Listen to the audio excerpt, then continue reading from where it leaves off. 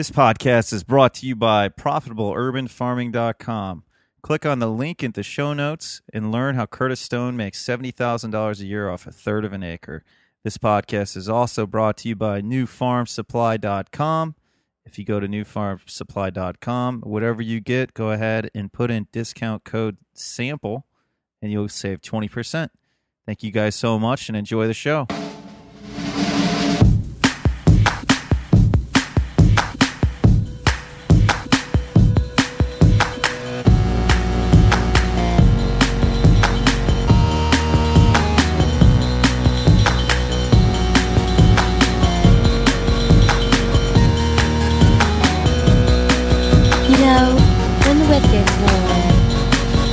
Same things on our minds as you boys do.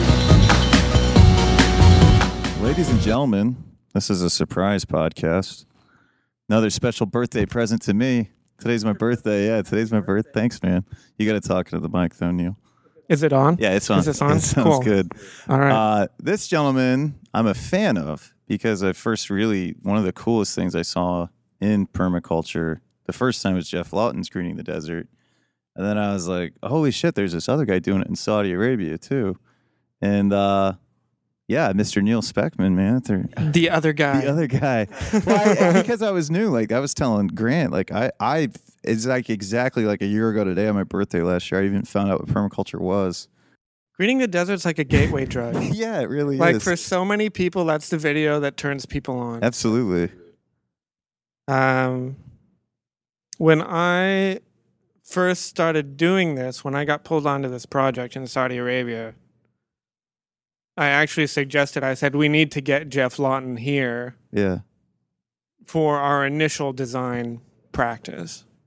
And so I took they paid for me to get my PDC from Jeff. Oh, wow. And then I had him on site for 2 weeks. I had like a quick 2-week apprenticeship with Jeff in Saudi Arabia. And that was enough to get me going over the last 5.5 years. So what was your experience in permaculture before do you want to get started? Like what brought you to Saudi Arabia? Because you've been there for 5 years now. Yeah. To get to the first question, I'll answer both of those. My experience beforehand was more in the construction and building design phase. I was not an architect, but that was a hobby of mine. I would study up on it. And I was preparing to do an internship in Oregon at the Cobb Cottage Company. I wanted to learn how to build cob with Yanto and Linda Evans. And I was preparing to quit and go apprentice with him. I was going to live with him for a year in the woods in Southern Oregon and learn how to build. Yeah. And so I had I'm an Eagle Scout, so I had some experience in construction and building and gardening and outdoorsy, handy kind of stuff, although I don't consider myself a very handy person. And I had read a lot about sustainable design, sustainable economies. I was a big follower of the Rocky Mountain Institute. Yeah. Who they do a lot of work in energy and in creating efficiency in automotive vehicles and things like that. So my experience was very limited. What I got hired for was I already spoke Arabic. I was very familiar with the culture of the people that we'd be working with. And I had a base knowledge of all the different things that we would approach, whether it was in construction and natural building techniques we'd be using, or in the types of things we'd need to do for permaculture. So I had a base knowledge of it, but I had almost no experience. Yeah. Aside from like backyard gardening. So that's not what I was hired for. I was hired because I thought I could handle living out there with the Bedou and be able to communicate our goals with them and to gain their trust over the course of the project. And then the idea was that as time went on, I would develop skills needed to do all the other stuff. The other idea going in was that if we needed to bring in an expert in something, whether pretty much anything related to stuff on the ground that we were building, an expert could come for a month or 2 months, and I would be the interpreter, and I would be the guy who kind of made it okay for this other person to be there. And we've done that twice. So initially, that's how I got the job. They were looking for a local guy first who would be willing to do this kind of work. And they couldn't find anybody. And I knew somebody who was connected to them. And I went through a very long interview process where this person initially came to me and said, we're thinking of doing a green village project in Saudi Arabia. That's how we first talked about it. It was a green village project. And then who is they? Is that? This project is sponsored by the King Faisal Foundation in Saudi Arabia. Okay. It's a large charity organization that is chaired by a group of Saudis. And so initially it was, what would you do in situation X? And I'd say, oh, well, and it wasn't you as in like, what would I personally do? It was more like, what could be done with this situation? And I was sending this person information and lending her books and saying, well, these are some different ways you could go about it. And eventually, she said, she offered me the job. She said, we'd like you to come and see if you can get this off the ground. And I really didn't like the job where I was, so I said, great, I'd love to do it. We got a contract written, and I quit my job, and 3 weeks later, I was in Saudi Arabia. And how long how many times have you been back since? I come back once or twice a year for a couple weeks. We're usually back for Christmas to see our folks. And this year, I'm coming back for the Permaculture Voices Conference. And I'm also going to spend a week in Iowa for Grant Schultz's Farmstead Permaculture course. And that's the only reason I'm in the States this year. That's awesome. So I'm in Saudi Arabia at least 10 months out of the year. That's awesome. So what all has been done on the project so far? So what, I guess, kind of give a scope of what this green. Yeah, what it turned into was, or to set the stage, we work in a desert region 45 kilometers south of Mecca, near the west coast of Saudi Arabia on the Red Sea. And we work with 2 tribes predominantly of settled nomads, people who used to be Bedouin and who have moved into houses, and their traditional way of life has essentially collapsed due to issues related with land management, legal access to lands, and also due to the fact that they're settled now instead of moving around and chasing the rain. So there are a lot of issues that we're trying to address with this group of people. And the way we're doing it is viewed as a pilot project for rural development in the Kingdom of Saudi Arabia. So it's viewed as a pilot project with numerous potential applications in other areas. We're dealing with education, infrastructure, vocational training, public health, housing, economic development, environmental development. And at the same time, there's a measure of cultural engineering going on. So it's really development on a comprehensive scale. We are working with a variety of government ministries to do this. So when we started out, we were initially only privately funded and only working with other private organizations, and we're merging into a public-private endeavor because there are a number of ministries that are supporting us and have agreed to, for instance, build a hospital near a housing complex that we're building, or to put in a police station where it's been a largely lawless area until recently. In 2009, because of the efforts of the King Faisal Foundation, they got their first paved road. And then they got electricity in 2010. They got connected to the grid. So my role in this has been to design a system that cooperates with the geography and the climate and the ecology they have, and that restores the land that they're on to productivity. This land is not arable land by any sense of the word. And the collapse of the people's economic system has resulted in them becoming totally dependent on their government and to a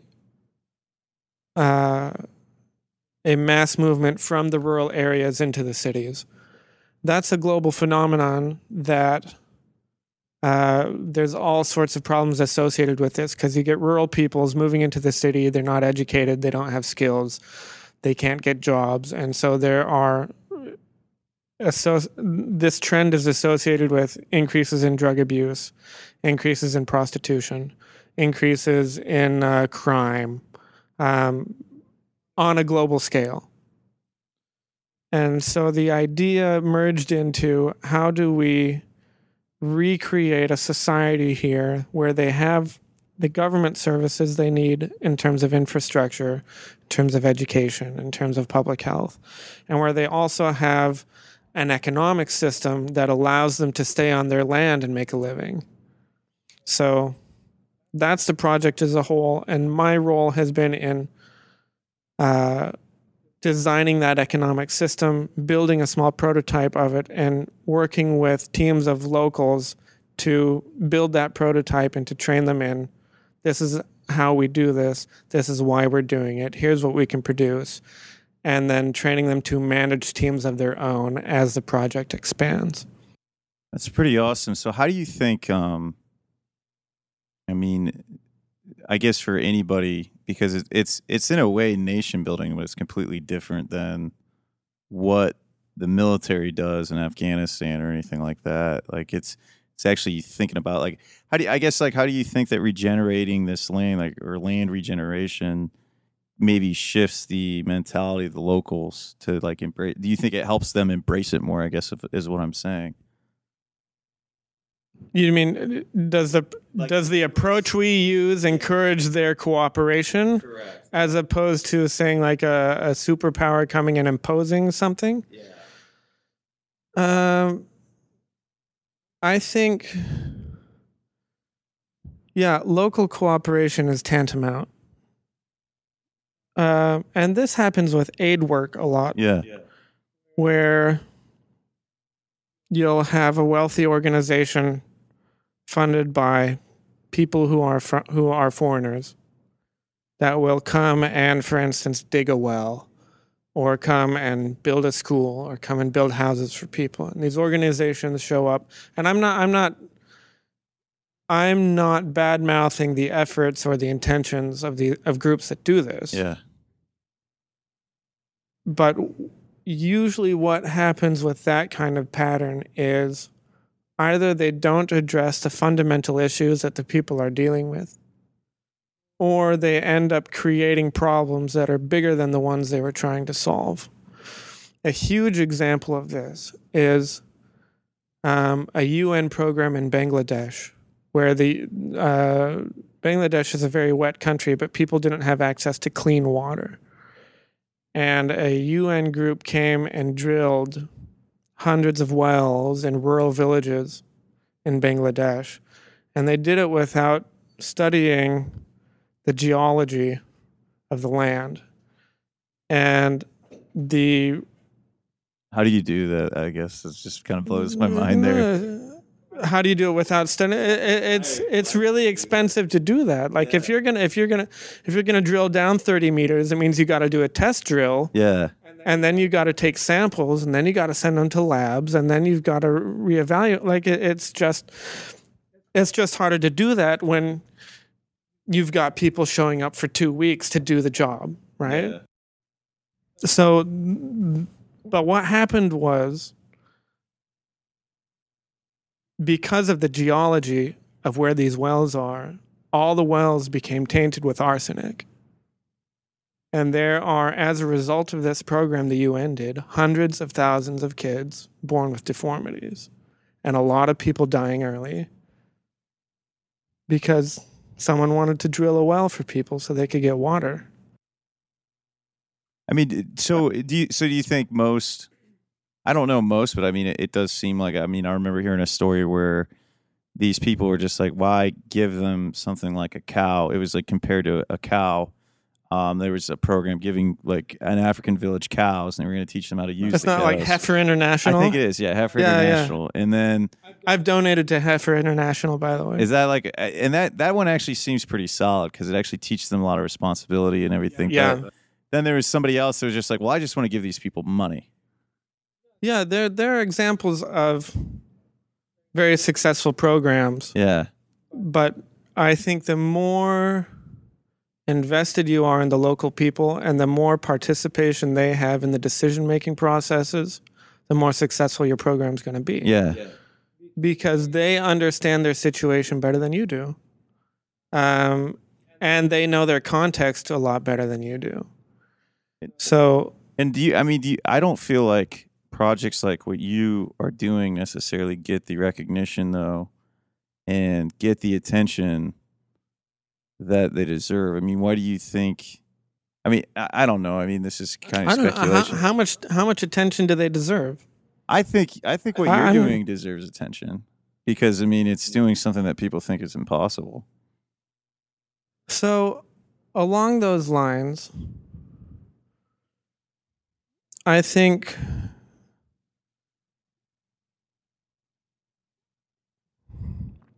the more successful you are, the attention will just come. Yeah. I mean, I don't think the attention. No, and most people don't. Yeah. I mean, sure. There is always an element of I have helped these people and now I feel better. Yeah. I mean, there's a big push from companies to do CSR now, corporate social responsibility, and it's just marketing. Yeah. Right. It's nice marketing. It's value signaling. Yeah. These companies are signaling that they value a certain thing, so they're doing a CSR program with it, and that's not to say that they don't have good results. There's always a measure of self-interest in it, but I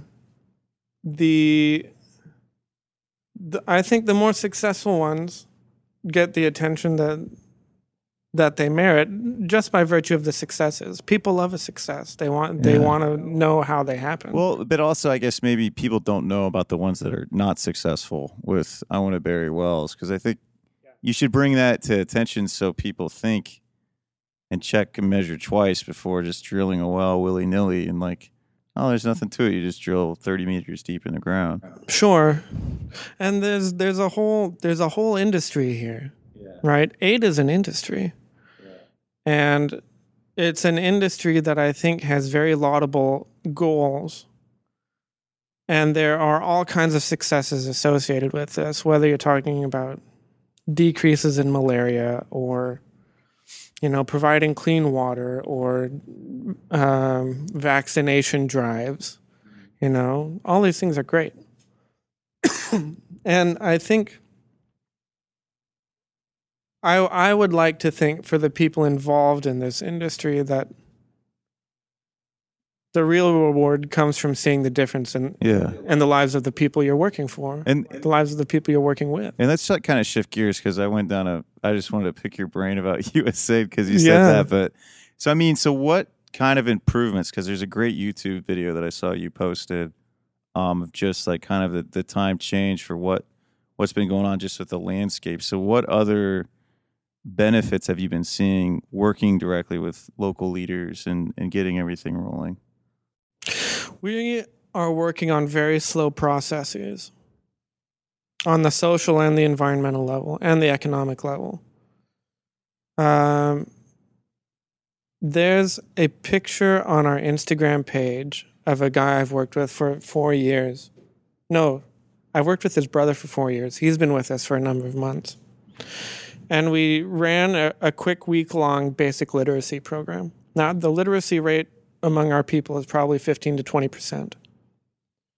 And this guy is a 27-year-old who I think is married but does not have children yet. And he's tracing on a whiteboard in this picture, he's tracing the letters of his name. Like he's learning how to write his name as a 28-year-old. And the reason he's doing that is because he has a job with us. And I said, I want you to go learn how to read so that if we're ever big enough, I can give you a team of guys to manage. Yeah. And it's, learning how to write your name is a really small thing in the world of things. But it's a big step for him because when you're an adult and you don't know how to read, there's a lot of shame and a lot of embarrassment tied up in that. And that's what makes it really difficult for someone as a grown-up to go and say, I don't know how to read, so I'm going to take a class. That's on an individual level. On another thing that we've noticed is that for a lot of the men that work with us, there are 60 locals that we employ in this project, and they're working in watershed management where they're building earthworks to manage flash floods, or they're working on buildings and learning construction, or they're working in agriculture and learning how to do tree crops and that kind of thing. But over the last 5.5 years, when we've had a project, we're like, okay, we're going to build a gate to our site. And then when we finish that and we take down the supports, and there's a YouTube video of this, but if you watch that video, the fact that they've completed this project, we've asked them to do some work that's really, really hard physically, and they've sweat and they've bled and they've worked for it. And there is a real dignity, sense of ownership that comes from doing a hard job. Yeah. Right? And no one's expected them to do that before. These people, by and large, live off of government welfare, and they're essentially, before this project, they were essentially forgotten. And we're asking them to do things that are hard, and we have expectations for them, and the dignity and the ownership, the sense of accomplishment that comes from that has changed how they view work. No, absolutely. On the local level. Now, because I gotta get to a session here, but we'll definitely want to talk to you more about this. But now, I want to ask you a quick question. Because of your work in Saudi Arabia and seeing what you've done to help really kind of, I guess in a way, restore confidence or build a confidence in a group of people and help do that, how do you think we could take what you're doing there and do it here in the United States in different areas? I mean, it's probably more complicated, but I mean, there are areas where people don't give a shit about in the United States, and that, I mean, what do you think we could do differently here, if that makes sense? I think on the social level, that is a question I don't know how to answer right now. On the agricultural level, I think there's a lot of takeaway from what we're doing. Particularly with regards to how we use water, how we measure our water use, how our drive is not to maximize our profit per acre. Our goal is to maximize our crop per drop. And especially in water scarce areas, in places where our aquifers are being drained, or where our river systems are not reaching the sea anymore because we've diverted so much of them. The way we use water the way we design our agriculture systems around those need to be rethunk. Yeah. Because the way we're doing it now cannot be maintained. And it's really reckless. Well, aside from being reckless, It's unsustainable. when you have $100 in the bank and you're taking $15 out every year, you know you're going to run out in 8 years. And so you come up with a way to make more money. But you can't make more water. Yeah. Absolutely. So what are you going to do when your bank account hits zero with your water? No idea. I mean, it would be really expensive to filter seawater. And then there's other problems too. I guess apparently there's a lot less fish in the sea.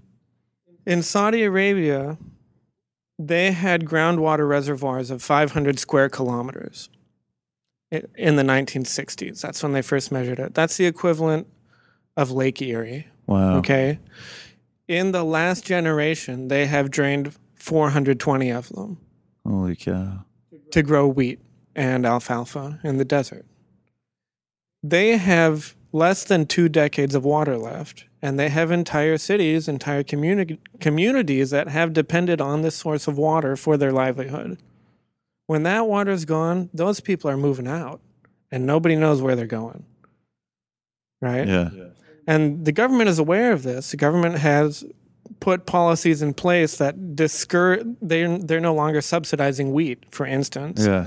And I've heard that after this year, they're not going to subsidize alfalfa anymore. So people aren't going to be growing that. But you still have communities of farmers who aren't going to be able to farm. Yeah. And that's a big hurt. Yeah. In the U.S., we're on that same path. Yeah. We just have more water to start out with. Yeah. Right? But there's areas of Oklahoma and northern Texas where they can't tap the Ogallala anymore. Yeah. The Ogallala Aquifer covers half of the United States, but it's being drained. I mean, why do you think that people are so quick to kind of forget what big agriculture did with the Dust Bowl and everything else like that? And it's like a surprise that it's kind of still destructive to people. I mean, to me, it's like that's always kind of stuck in my head. Like, what was the Dust Bowl? That was a crazy thing. Oh, it was from weird agriculture practices. Yeah. And now we have all these droughts and people are. No, I think that there's been a very long trend, especially in the United States, where we believe that technology is going to save us. Yeah. Right? Because it has in the past. Yeah. The Green Revolution of the 1960s massively multiplied our production per acre. It made food cheap for everybody on the planet.